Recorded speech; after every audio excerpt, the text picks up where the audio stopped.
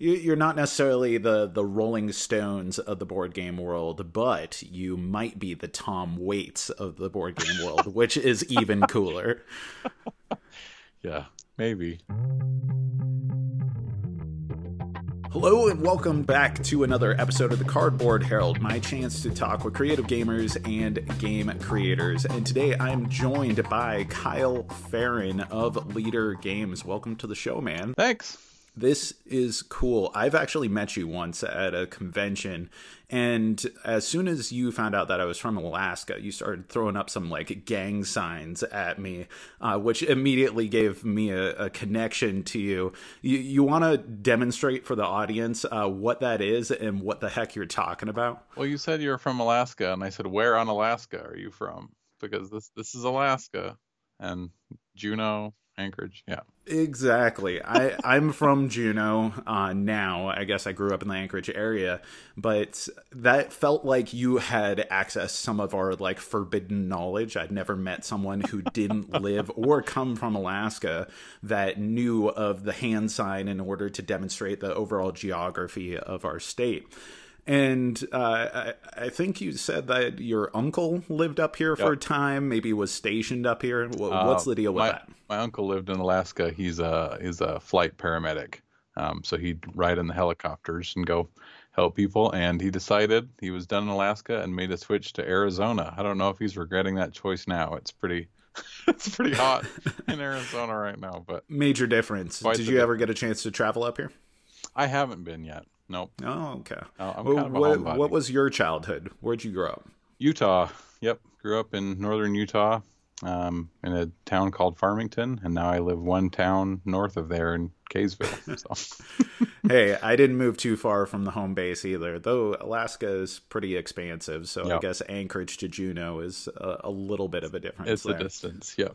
Yeah. So let's talk about your childhood. You are known for these incredibly imaginative illustrations. You're the artist at Leader Games. Of course, there are other artists who contribute art to Leader and work at Leader. I've talked with Nick Brockman on here, and he's done graphic design and other illustrations and everything. But when people think of Leader Games, they think of you and these adorable and fascinating and imaginative illustrations. And a lot of that is these characters that feel so original. When you were a kid, like, can you think back to the first time where you did an illustration of an original character? It wasn't your mom, it wasn't your dad, it wasn't your dog or your brothers or your teacher, something entirely your own. Well, I remember distinctly that there was a rabbit, like an Easter bunny type thing that I drew in kindergarten, and my teacher told my parents at a conference, hey, this is really good for a kindergartner. And like they were like, okay, they didn't know. I'm the oldest kid. They were like, we don't know what like the age progression is on that. And both my parents are really creative, just not with necessarily with drawing stuff, but they would do like crafting things, and my dad does a lot of good woodworking stuff. And then so I would just draw kind of for fun. And then I think, all through my childhood, I would draw Garfield and Calvin and Hobbes and just kind of whatever was available to me. And so when I was doodling, I didn't really ever have like a headspace for like, this is an original character. I wasn't ever like creating a lore around something, but I would draw for my siblings or just draw stuff for fun. And then about high school time, I was like, I want to become a comic artist, like having no idea how much work that was. And then delving a little bit into that. And like now I have friends that do comic stuff, and I'm just like, never. I think that's a lot of effort. That's a lot of effort. For real. For the deadlines constantly, and then having to redo things based off of, the storylines changing. The comic industry is a whole beast. But like, what was that transition when you got to around high school age? Were you just super interested in comic books, or was there any particular comic book artists that made like profound impacts on you that stylistically started filtering into your work? I really liked some of like, because the only comic book stuff that I had really encountered, because I didn't, I mean, I didn't even buy comic books. I would just watch comic book TV shows, and I loved like the X-Men. That's a way to do it, man. Come on, the X-Men, Yeah, Batman. and a lot of Batman animated series. And so like I grew up watching like the Bruce Timm type illustration stuff from Batman, and then a lot of the 90s X-Men stuff seemed like it was a lot of Rob Liefeld inspired stuff, which is funny to say now because I don't consider him like an especial inspiration now, but like at the time I really got into like drawing with ink and stuff because I loved how dynamic like those lines and the ink work was on Liefeld stuff or like Todd McFarlane's Spawn stuff. And like, there's no way I read a Spawn comic as a kid. I can't imagine me doing that or my parents allowing that if they knew what it was. But like, I can, almost trace, a direct line through like just like seeing comic book stuff, trying it myself, and like going back and forth and being like, I can imitate this, I can make this my own. And where that transitioned into board game stuff was me kind of applying what I liked about drawing to making like D&D characters, drawing my own D&D stuff. Or when I first got onto Twitter, 10 or 11 years ago, that's how I tried to get more followers, is be like, hey, for the next 24 hours, if you have a D&D character, I'll draw it for free. I would never do that now. But like when I was basically invisible, I did that, and it got me, a few friends that are still my friends on Twitter today. And but that spread into just like kind of me being known in certain circles for doing that. That led to some work for like I did some spot illustrations for Dungeon World, which is a role-playing game. One image in particular was just like a sheet of goblins, all in a stack. And when David Somerville, who is the original designer for Vast, when he was prototyping that game, he was using that goblin illustration, and my name kind of came along with the title when he sold it to Patrick Leader and said, hey, you got to check this guy out. And so Patrick sent me a line like, hey, would you be interested in doing this? And I was so professional. We joke around about it now. I was so professional when I responded to his email. He was like, this guy acts like he's been burned before. And so I laid out a contract. I laid the number of revisions I was willing to do and all that stuff. And then Vast took off enough that, I'm kind of doing the fast version of everything, but Vast took off enough that hired me on as basically the first Leader Games employee. And it was kind of contract to employee to when we did Root, it was all full time, and that became my job. It went from being kind of a fun side hustle thing to something I was focusing on more with my free time, and then my full-time job now. So at this point, you are so identified by Vast, by Root, Oath, Fort, these Leader Games. And at least the initial releases before Oath, everything kind of had this cuter aesthetic, right? There's variance. There's a stylistic difference between Vast and Fort and Root for sure. But I think people would, identify the Leader House style as being this very cute and almost like silly, imaginative take on fantasy. But when I look at a lot of your illustrations outside of Leader Games, especially some great illustrations that you did of like the classic D&D archetypes, that they're so different than what I've come to know you from your work at Leader. Do you ever feel like by being a house artist, a full-time artist with a specific company, that kind of limits your stylistic output? Do you find avenues to be able to express yourself in different ways? That's a good question. The interesting thing about working as an illustrator versus like a fine art illustrator is that a lot of times you're executing somebody else's vision. Like you're not in control of what the end product would be. But I have a unique relationship with Leader Games in that, like, as being the studio person and one of, like, not really a founding member, but one of the first, like, people at Leader Games from the very beginning. Right. Like, I feel like there's a lot of trust there. And so if I, like, when we were doing Oath, I did take it in kind of more serious direction. Totally. And I was like, I don't like that I'm not communicating the humor that Oath can offer in its emergent storytelling. And with all of the games that we make, do I feel a little bit like narrowed into what we're working on? Not really, because I'm trying to sort of tap into what the game is trying to be. Like, people, if they levy any criticism at Roots art, they'll say, "Oh, it's a much meaner game than the art looks," and it's like, but that's intentional. Like, it's supposed to kind of trick you into playing this game that you wouldn't normally play, and the fact that it is cute, like Richard Scarry type animals, makes something that would normally be gruff and almost off-putting into something funny. Like, if you were playing any other game and you walked into a clearing and bought a crossbow and then shot the shopkeeper with the crossbow, like, that's a little bit dire, unless it's like a raccoon who comes into a clearing of rabbits and does it. Like, it sort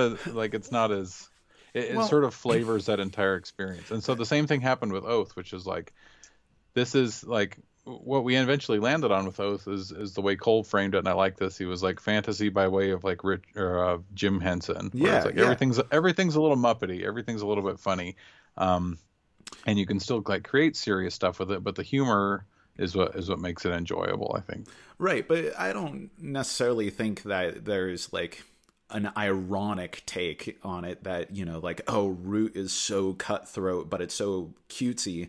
Like that's such a limited perspective that someone might have on something, especially in, the 2000s now. We're in 2021.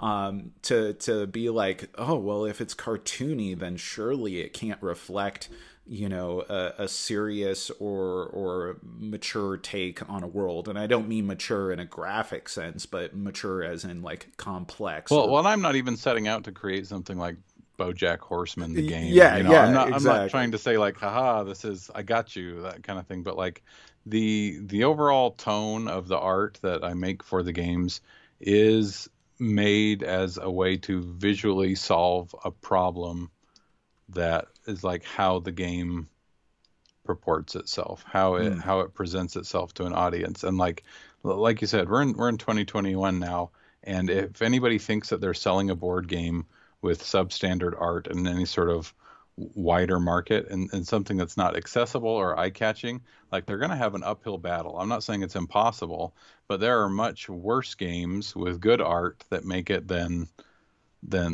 fantastic games with crummy art, at least initially. I think some of those things have staying power. It's my job to get people to start playing the game, and it's, Cole and Patrick and everybody who's designing the games, it's their job to sort of keep it in people's consciousness and keep it on, the hotness on Board Game Geek, or, give people the word of mouth so they can spread it from one's like, oh, this game is actually really good. And then, then they'll hold up the game, and somebody who might think, oh no, this guy always recommends me board games, they'll look at it and be like, oh, I'd actually play that, or I'd give that a shot.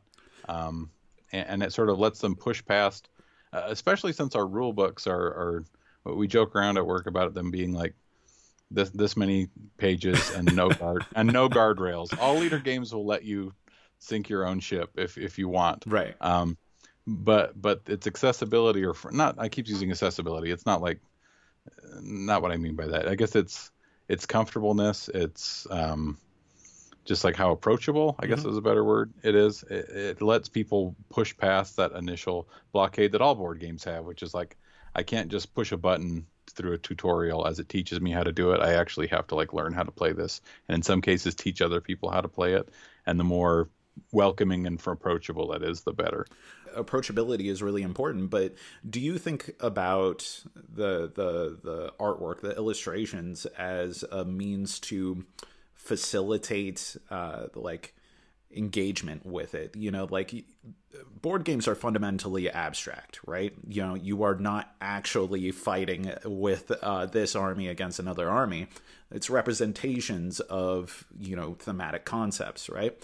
And when you're illustrating a card that has, you know, say Cole has come up with this incredibly abstract text, but he's telling you, well, this is what this is supposed to represent. Do you view your role as, well, I need to make a pretty picture of that event? Or do you view your role as translating the mechanical function into a thematic concept that hopefully makes it easier to cement what's supposed to happen as a reflection of that card? Does that make sense? Yeah. So the trust level is super important for this. To give you an example that hopefully answers this question, when we were working on Oath, when we had finally kind of settled on an art style that we wanted to do, I had maybe illustrated 10, maybe 15 cards in a couple different ways so we could kind of settle on something, done different colorways and things. And when we finally had settled on that, I was like, it's art list time, you know, let's get a card list going. Game is still in development, so the card list isn't complete, but we knew there were going to be 200 plus cards in Oath, and that there are no repeats. So that finds its way to me in an Excel document, essentially, right. Just a huge list. And that list is not descriptions of what the art is. The list is the name of the card, subject to change, and loosely what it does. and then I did all the art based off that. So if there was a card that said salad days, like then Cole could tell me what he thought he meant by that, or I could look at the card and look at what it did and then try and get something to match it. And in all my time doing root cards, doing the alternate root deck, doing the Oath deck, doing the Vast cards, I can only think of like times less than the fingers on my right hand how many times they've asked me to do a different take on the art, because that's really my job. Like, making it pretty is sort of just like the you're a set of hands version of what an illustrator does, and I really don't like working in that kind of setting, because then I just feel like other people, and they're like, I need a circle and I need this many things, and I would rather have somebody just say, this is the vibe, this is the feeling I'm trying to evoke. If there are certain graphical elements that need to be included or need space, that's fine, but give me the parameters, like give me how big it needs to be, get me what you're trying to communicate, and then it's my job as a visual communicator to turn that into something that makes sense, that is evocative, that makes you think, because the whole point in Oath is that every card should be good. Like, if you pick up 3 cards and you have to discard down to 1, that should be the hard choice. And so you want to be able to look at the cards without even really knowing what they do and think, ooh, that's funny, or, oh, I bet I could get that to work with this other card that I have. And that first blush feeling is almost as important as mechanically what the card does, because it gives people a feeling of how it works. We played Oath on Friday, and I posted a picture on Twitter like, hey, we accidentally made an Olive Garden. And it was just a combination of like the Walled Garden card, the Salad Days card, and then a long-awaited return, and some other things that just kind of gave it the feeling of an Olive Garden chain restaurant. And since then, we've had a few people who have sent me pictures of funny card combos, and they're like, I'm playing Oath as a bard. And it was like they had a harp, they had, it's a couple cards that were all kind of bard themed, and those were not drawn in a group, but they were drawn broadly enough that, like, if those things get put together, then people could kind of theme it themselves. And that's exactly what I'm going for. That's exactly what I want. I want to be able to say, yeah, just tell me what you're going for, and I will help you answer the problem or the question in a way that's interesting. One of the most visually distinct things about Oath to me, and what makes it such a different beast from the previous work in Root and Vast, and Fort for that matter, is the color palette. Instead of red, you have kind of like a magenta-ish color. Instead of blue, you have a teal in there. Like, what was your process when trying to settle on a specific color palette when you guys were kind of figuring out the world? With Oath, with all our games, we try and be colorblind friendly with the actual components. Hmm. And a lot of times that just means you have to use secondary information. Like, especially with Oath when it's a 6-player game, like we had to make different colored pieces and make them different shapes, because always eventually you're going to have two colors that are going to look similar to somebody and on the different kinds of color blindness. And so I check those against, an app that simulates it for me. But as a result, we don't really have any games, at least initially, that have red pieces and green pieces. And with Root, we had the core box has orange and it has green. And so with Oath, I wanted to do no green piece and do a red piece for the foxes, or for the fox kind of meeple guy. And so as a result, I didn't want to really lean into any of those colors in the art, because all those pieces have to sit on top of the art. And so I made a palette. I kind of got some doodles that I'd worked on in the past, and I made a palette digitally the same way I would do it traditionally, which is just, putting out blobs and then mixing them together to make sure that they all kind of go together. So I was creating a green from a turquoise that I liked and a yellow that I liked. And so as a result, Oath is a lot of secondary colors. I mean, it has turquoise, it has kind of magenta instead of like you said, like true red. But Root is the same way. Root doesn't really have any true red, except for in some of the cards and things, because the palette that I was using, the red is mostly orange. So if I had to color something like a tongue, or anything like a ruby on the end of a sword, I would be using this same kind of orange red instead of a true red. And just keeping the palette consistent through the whole project makes it seem like it's its own space. I can look at any one of the cards I've done for the games, and I can get an initial like feel overall, being like, okay, this is kind of a purpley blue thing. It is probably for Vast the Mysterious Manor. This is kind of an orangey pink thing. It probably goes with Fort.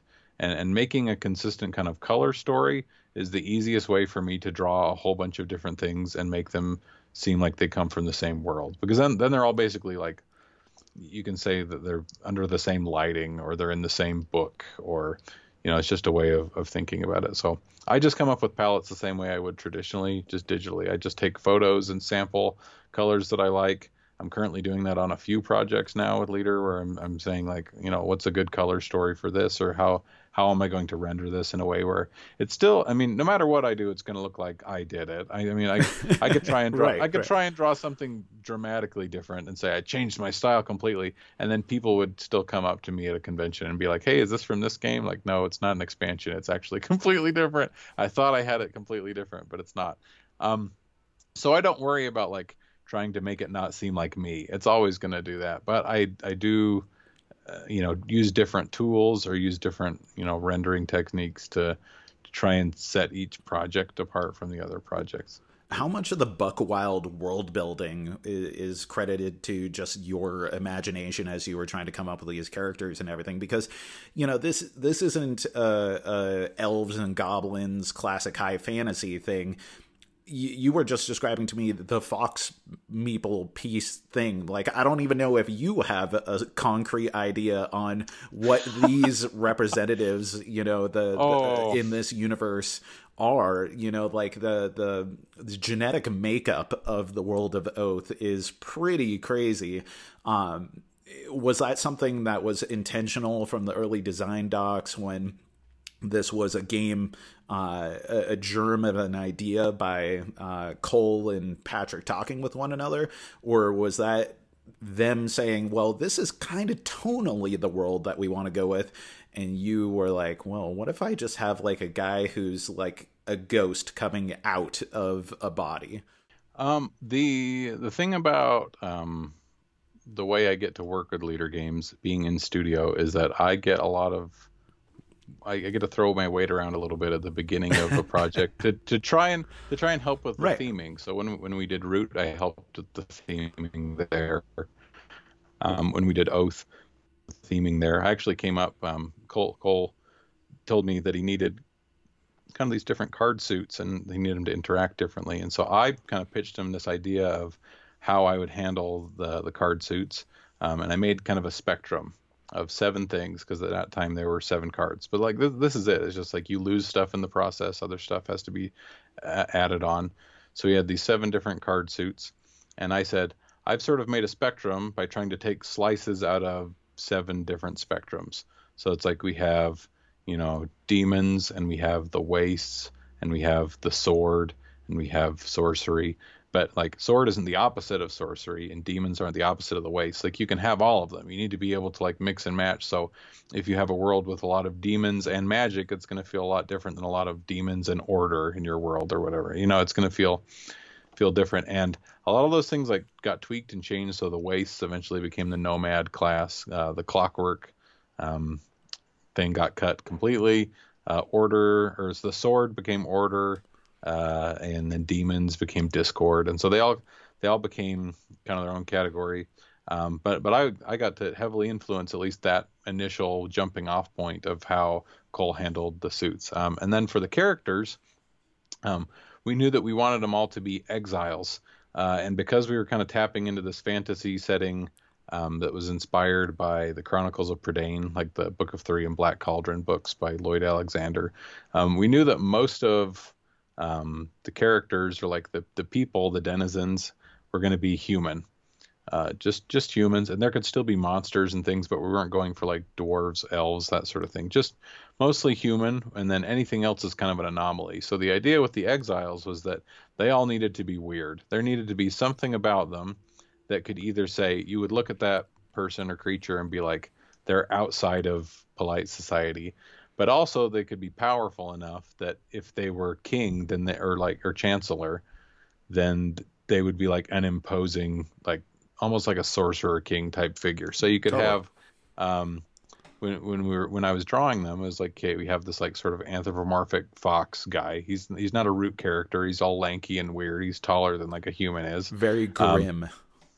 Yeah, but if he was out of, so you could see that creature and be like, no thanks. Like outside of society, not a regular person. But also, if that creature was the leader, like that, like you could see that happening too. So they all became weird, and because all the meeples had to be different, they all took on different shapes. So we have, I got the box right here. I can look at. We got the blue guy who's like large and just has one visible eye, and the fox guy, like the cloud person. And they all, and like the yellow pawn has 4 arms, and they were all weird and different. But that created this interesting visual problem, because when we created the chancellor piece to represent all of, anyone could become the chancellor, I showed it to Cole and I was like, how am I going to do that? Because if I make the chancellor a certain shape or dimension, like if I make a skinny chancellor, then someone who is playing the blue player pawn who's all big and has one eye, they're going to look at that and say, well, how does the blue guy turn into that? So the solution was to make the chancellor just this huge imposing robed figure with a mask on. Blankets, so many blankets, so many towels. So many blankets. And it made it so any one of those other creatures could become the chancellor, because the chancellor was just sort of like a symbol. And there were no direct features on the external that would give it away as be like, oh, that has to be the yellow guy because he has 4 arms or whatever, because it's just like this shroud with a mask and a crown. And so that was kind of an interesting visual problem to solve. And since then, the Chancellor's sort of become like the icon of Oath. He has a whole side of the box to itself, and it's the big purple piece is the largest piece in the box. So. It's fun to be able to influence how the game feels. When we were even Fort, when we were, to take it to Fort, when Nick was taking Grant Rodiek's game, Grant's original game that Fort is taken from is SPQF, which is a Roman kind of wordplay joke. But they were all anthropomorphic animals. Right. And we're like, we don't want people to buy Fort and think that it is a root game. So we're going to approach this differently. And so like, well, what ways can we do it? So talking with Nick, we were talking about some of these cartoon shows that we like Ed and Eddie that Nick liked, or I can't remember the other one. I want to say New Kids on the Block, but that is a band and not a. Hey Arnold, Ed and Eddie, Hey Arnold, yeah, that kind of stuff. or like my kids love Craig of the Creek, and I think Craig of the Creek is phenomenal. And so we're like, we could sort of come up with this class, not class, but like different categories of kids based on like clicks, or like interests and things that kids are playing outside, and they could be in forts. And so I took the original concept for SPQF's categories and I transposed them onto another one. So like I'm trying to think of the one-to-one, but like the agriculture became like the skateboard kids who had snacks on them, and so a lot of the skateboarding things are like kids carrying the big thing of cheese puffs, or the one kid who's just like eating chocolate or whatever. And they were like the sporty, roller skating, rollerblading, skateboarding kids. And then instead of like having construction and building, we just kind of had like the kids who play in the dirt, like the shovel kids. And that sort of put together a world that was familiar enough to people and made sense for the theme, but was just sort of a different angle to take that whole thing. And so that is how Fort kind of ended up with the theming that it did too. And it has a drastically different color palette than everything else. I mean, that thing is just like pinks, oranges, and yellows out the wazoo. Like, was there a particular inspiration for the palette on that one?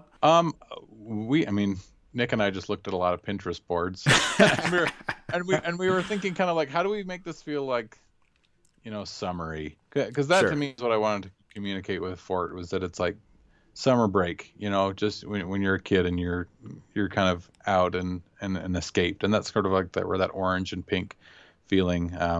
There's a Childish Gambino song that's called "Feels Like Summer." That's all like kind of pink. The music video is, and it's sort of that feeling to me, where it's like it's like it's hot, but it's like pleasant. It's like where you want to be, and that sort of inspired where Fort ended up being in terms of the box art and the player aids and everything. Whether like that. It's Fort or Oath or Brute or Void Lich or whatever you have working on the horizon, what's your actual process? You got that spreadsheet, you need to work on a card. How long does an illustration typically take you, and how do you organize your day in order to account for what is now hundreds of cards in order to produce for Leader Games, not even taking into account the illustrations for the rule books and maps and any number of other art assets that you have to do. Yeah, maps and box art take a lot of time.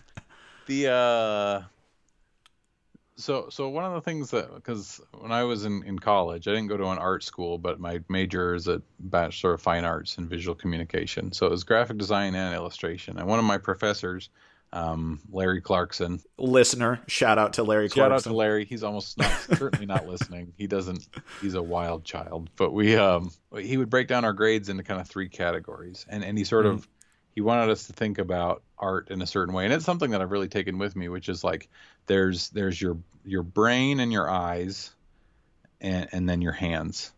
And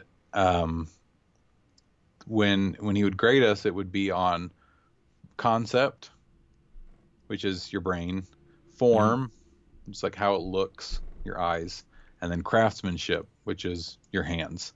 And so you could do something that had a good concept and then not look good and be shoddily made, whatever. But like ideally, you'd want all those 3 things working in tandem. So when you talk about like how I organize my day, it's funny. And this is one of my things I'm most grateful for working remotely, because I'm not in St. Paul where everybody else is that like I get so much more done when I can freely do those things. Like and I'm not a naturally super organized person, as I feel like probably a lot of creative people struggle with. But the thing about those 3 steps is that only the hands part looks like you're doing anything. Like if I'm doing concept stuff, it just looks like doodling, or it just looks like daydreaming or looking at something. And the same thing with like the form stuff, like looking at something really hard, looking at other people's art and trying like, why is this working the way it does? Why is this so good? Why is this evocative?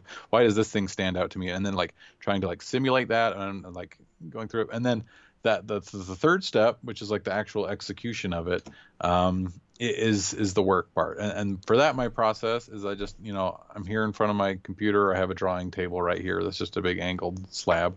And then a sketchbook. It's usually the same sketchbook I buy from Benyon Crafts. Shout out to Benyon Crafts. They have no idea. This is the other funny thing, is that like I have a local craft store that I go in like periodically to buy this specific sketchbook and like these specific Prismacolor pens. And so like I spend about like maybe $10 a month there. And it's like, if they knew how much money that was generating with that $10 a month for Leader Games and for the 14 people that are now employed there. It's just funny for me to think about. But so right. I have the sketchbook, and then I have a drafting pencil that is just a super hard lead pencil.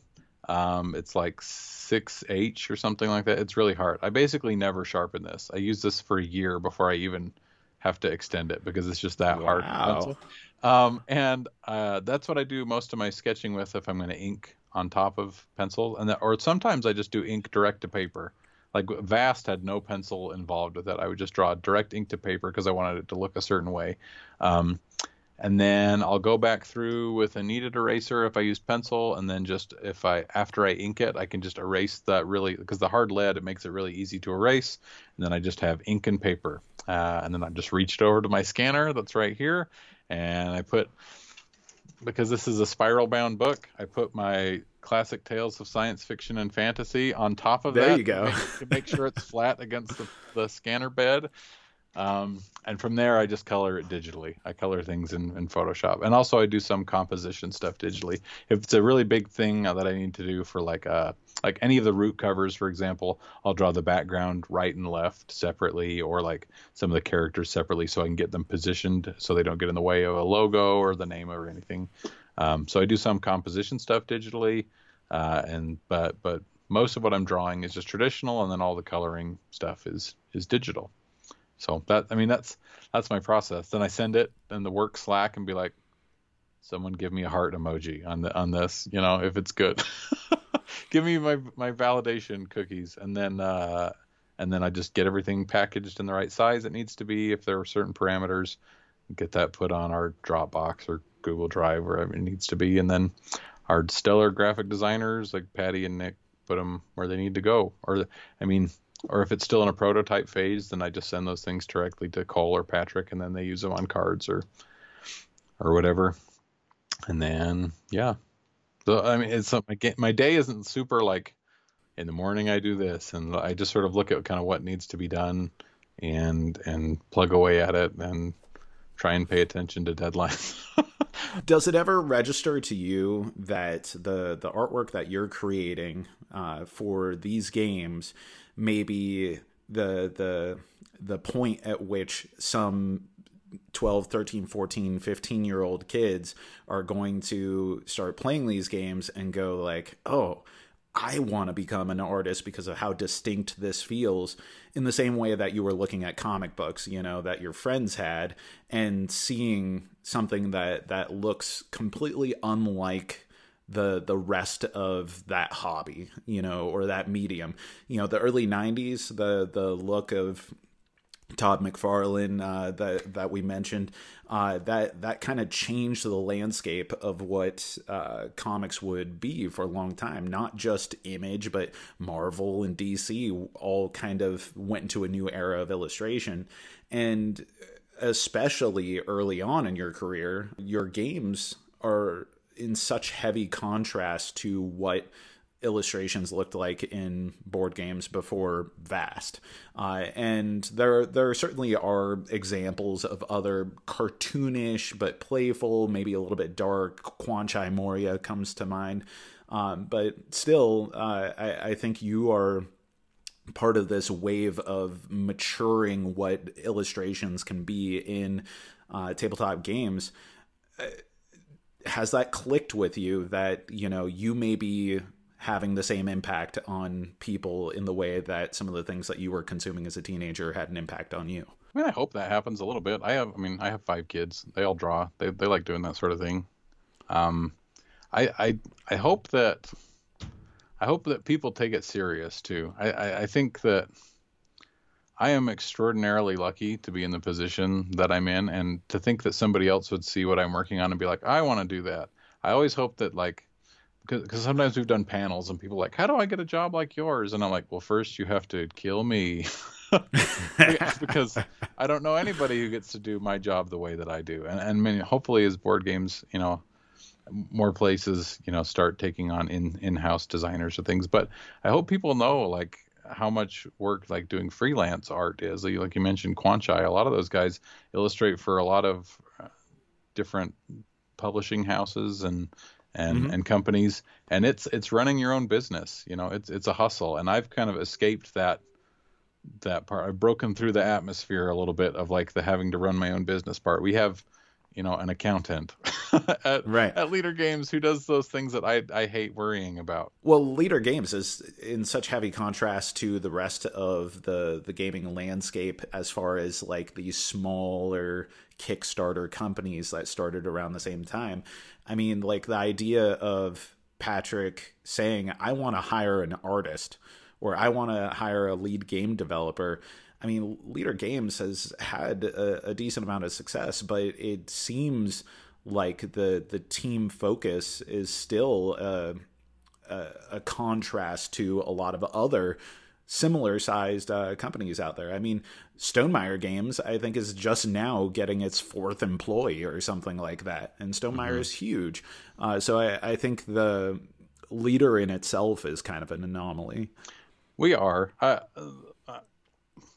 We are. I just think about I just think about the people I work with and how extraordinarily lucky that I am, because like I feel everybody is keyed into this idea of like we're all doing the very best we can with the project that we have. Like the goal is always, one, stay alive. Like we're still trying to make enough money to like so we can keep doing it. But like even that sometimes gets shelved a little bit for just like making the best possible thing that we can. Like I want someone to get our games and say, this is my favorite game. And there's no way that I'm gonna like that we're gonna ever pivot to like the churn of just like trying to get as many games out as possible or whatever. Like we're always gonna make weird stuff, but it's gonna be as passion apparent as possible. I want somebody to look at this and be like, this is the most unique experience ever. And I love when people say that about Oath or Root, like, oh, this is really different than other games I've played, or it reminds me of something else in like a very different way, or like it reminds of something outside of board games. I mean, like, oh, this is like reminds me of a storybook or whatever. But even if we can't please everybody, I want somebody to be able to say, this is my favorite game. Like Totally.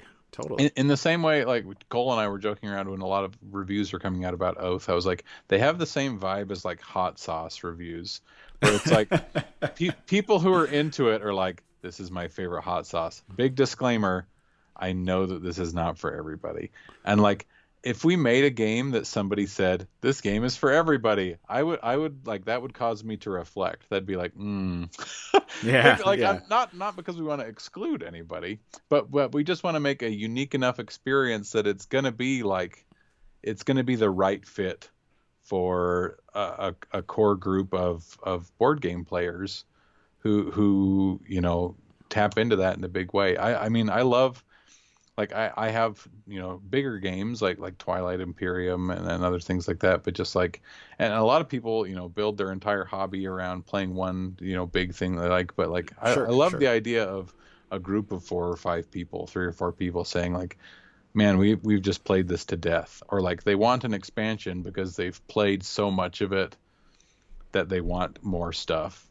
And not the kind of expansion where we're just trying to fix something with the first release of the game because it came out kind of rushed, or you could tell that our heart wasn't in or whatever. That's never, I never want that to be the case. I want somebody to open Leader Game stuff and just be like, you can tell that the people who made this absolutely were fully bought into this as a concept, and just executed it with the whether it's to everyone's taste or not is not as important to me as it like, if you're into this sort of thing, then it's going to be you're going to feel like it was made just for you.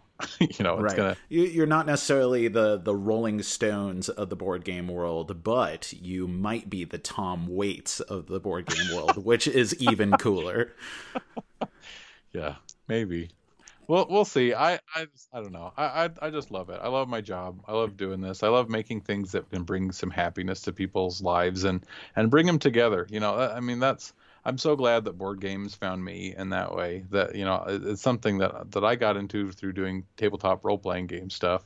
And then the board game hobby found me. But I just love especially compared to like comic books, which I talked about earlier, is that like to me, why I couldn't get into it the same way as I do with board games. Maybe one day I will in some capacity, but like it's so much work for something that someone is like reading at the pace of reading, and then when they're done, they're like, and then they might be done. They might never return to that. Whereas like a board game, you're really creating an object that people are interacting with in the same way. Sure. Like a children's book is different than a comics book because it is just as much about like what it's made of and returning to that space as it is a board game is. The children's books and board games are similar in that way.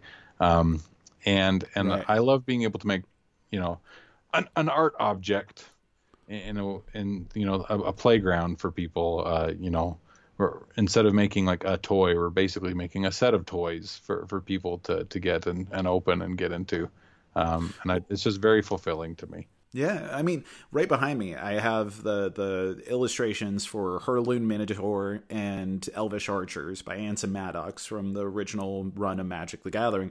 I really like the illustrations, and Anson was raised in Sitka, Alaska, so, that's like, shout out to Anson there, fellow Alaskan homeboy. But more than anything, like, I started playing Magic at a really young age, and that was so tonally different than what fantasy looked like up until that point.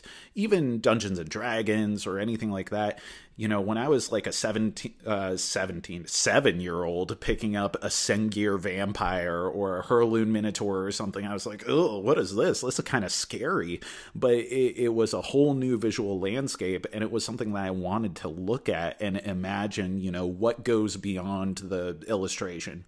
Yes, this is facilitating the concept from the card, but also, like, what is this world beyond this?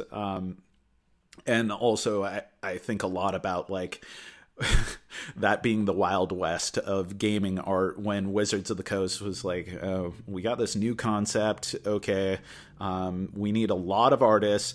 Just go wild. And suddenly, they had some weird looking elves and they had some weird looking minotaurs just because some college students were like, sure, we'll do this for stock. I doubt this stock is going to be of any value, but yeah, we'll totally do this. So I think you're right that what you're doing with games and the intimacy that you have in your relationship to the cards, to the pieces, I think that sets it apart from, something that's much more linear like comic books or a lot of other visual art. But you mentioned expansions, people wanting expansions and things that make people happy. And so I think we better conclude this with talking about something that makes me happy, which happens to be an expansion. Yeah. I just opened Cats and Dogs, the expansion to Fort last night, man. That is incredible. It is just joy in a tiny little tuck box. Yeah, it's great. I'm super happy with it. We when we did Fort originally, I was drawing all these kids, and just for fun, we asked the people at work, like, hey, send me a picture of you when you were a kid, and I'll try and work it into the game. And so I knew it. I knew that had to be part of it. At least at the time, we had, we have a few people from the company that are in Fort. Then we went on to do Cats and Dogs, and a couple of people were like, hey, are you going to do it? And I'm like, no, absolutely not. Like, it'll only be people's pets. Like that was my main question was this based off of staff pets? The one that I did kind of include is because Grant, the designer of the original Fort, has a corgi, and so I did look at pictures of his corgi when we included one in the game, but nobody requested any pets or anything because I made them know up front. Because you wouldn't believe the emails I get all the time for people to get me to draw their pets and things like that. And I just have to be like, no, I don't have, well, for one thing, I don't really have time to do that right now, but I also don't want like to, it sort of crosses the line of like, am I drawing official content for you Right. to make am I accidentally endorsing your project with this little thing that I've done? So, um, but forts, cats, and dogs was really fun to be able to incorporate lots of different sizes and shapes of animals. And I think it's a solid little expansion. You know, especially if you're familiar with fort, it adds a couple different pathways to score points and win the game, or a couple different approaches. And I think that's the most fun thing about fort, is sort of getting your own little engine going. And then it fits so nicely with the theme, you know, kids playing out in the yard and stuff. And the best thing about the dogs is that you sort of like, you attract them and you house them in a little dog house and thing to get points. But the cats are like, they're super fickle, and like if you aren't satisfying the things that they need to stay in your yard, then they just leave and go find somebody else who is. And it's just it's very thematic. I think it's a very good way to approach those two things. And I love how much it like you said, how it adds, even though it's like a small box. You know, if you have the root game or the fort, I keep saying right. If you have the fort game, you could take those cards out and put them in the original box and not even have to keep the tuck box if you don't want. But it's a good expansion in all those ways, where it's like if you want more, then it's more, and it works thematically, and it's a good, and it's not too big either. You know, we're not selling you another. It fits in the box. Entire thing. It's little, but it adds a lot. And that's my favorite kind of expansion, I think. Did you have one particular piece in that you wanted to nail a certain personality type of a dog or a cat or something, or a particular piece that felt very challenging? I mean, the one that spoke most to me immediately, I've never owned a husky in my life, but again, shout out to Alaskans. There are a lot of huskies up here, and I saw Echo, and I was blown away at how that captures the melodramatic and eccentric personality of every husky that I've ever met. So my buddy had a dog named Mojo, who was a husky, and he had a really like pale blue irises, and so his pupils are really small, and like there's just this thing with huskies where I feel like if the eyebrow patterning is in the right place and they have that white eye, they just look like evil. They just look like have this like evil, not even wolfish. It's just like this kind of crazy look in their eyes. And so I wanted to try and do that with the husky that we drew, to sort of just capture that just like mischievous intent. Yeah. I feel like it's maybe a creature that's inherently evil, but at the same time has no malice, or is pure, is innocent in a way. Maybe its nature is evil, but nothing about its nurture has lent it to be a creature of darkness. There's something so unique about huskies that I love. But were there any that you like had to do again and again and again, or any that you can think of that were particularly challenging? Not really. It just all came together, huh? I like drawing animals. There's no secret there. And I've always, like, especially with cats and stuff, my kids have me draw kitties and things pretty frequently. There's a lot of times in some older stuff on my computer where it'll be like, you know, some troll or something that I was like drawing.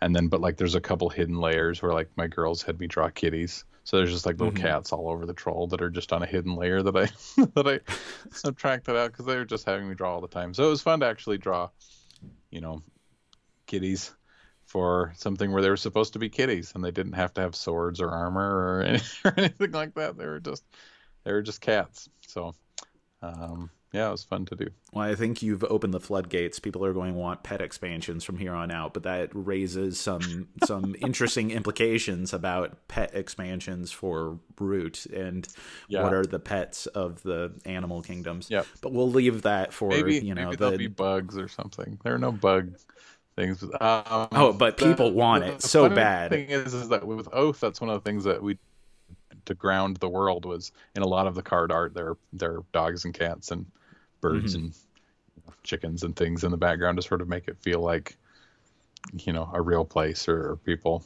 And so there's a surprising number of oath and things like recurring pigs. There's lots of pies in oath. They're just sort of funny things that ended up being like little secret recurring themes. There's a lot of pie in oath, I feel.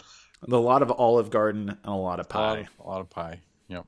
And a lot of memes worked in there, or at least one very There's only one distinct meme. So I am super careful not to do pop culture stuff as much as possible in our games because it ages so poorly, for one thing. But I mean, comedy in general ages poorly. But I want to make everything to be like, but Hide Your Pain Harold is my favorite meme by like a country mile. And, if I'm ever on a Discord where they don't have a Hide Your Pain Harold emote, then I try and add one because it captures a feeling so much. And when we got to a card that was just called Harold, I was like, I got to break my rule. I got to break my one rule. It's so perfect. I got to get Harold in there because it's like, it's not the right spelling of Harold. Like I know what a herald is versus the name Harold. Right. And I couldn't put him with a laptop or anything. So I just had like, whatever thing he's reading, his heraldry is just like a curved piece of paper. But I did make it close enough that people who knew what it was would be like, is that for real? And like, so I really try not to work in too much pop culture or like overt, like, hey, from that thing into the humor in the games. But I could not resist putting Hide Your Pain Harold on the Herald card for Oath. So if you have Oath and you haven't looked through all the cards, you can find the card called Herald, and you'll know what it is. It's perfect. And if there's any meme that's going to be timeless and universal, it's got to be Hide Your Pain Harold. I relate to that dude so much. Since I was a baby, I've always had kind of big bags under my eyes, and I always look a little bit tired and stuff. So if you look in Fort, if you're playing with the Cats and Dogs expansion, if you come to the card that's Doodles, and somebody said that they were talking about the Doodles card, like, he looks like he's seen some stuff. And it's like, yeah, that's me. That's not, and he hasn't seen some stuff. That's just how I've always looked. I just always had kind of bags under my eyes. That's just the way my eyes look. So I relate with Hide Your Pain Harold a lot. Well, everyone needs to pay attention to what's on the horizon for Leader Games. I mean, you got so many projects going right now. I mean, just announced, kind of quasi-announced, Void Lich has been something that's long been talked about at Leader Games, and Patrick Leader still posts stuff online. You have Ahoy as a project coming up, and then right now the you guys are coming out with the Cats and Dogs expansion to Fort. And of course, Oath is this darling, amazing game that has kind of taken the hobby by storm. Divisive in some ways, but I'm so happy to see that it has largely been celebratory. Congratulations on the achievement for that, and just thanks for coming on to the show, Kyle. Yeah, no problem. Happy to talk. I'll talk anybody's ear off about board game stuff and about art stuff. Well, I can't wait to have you on next time. Okay.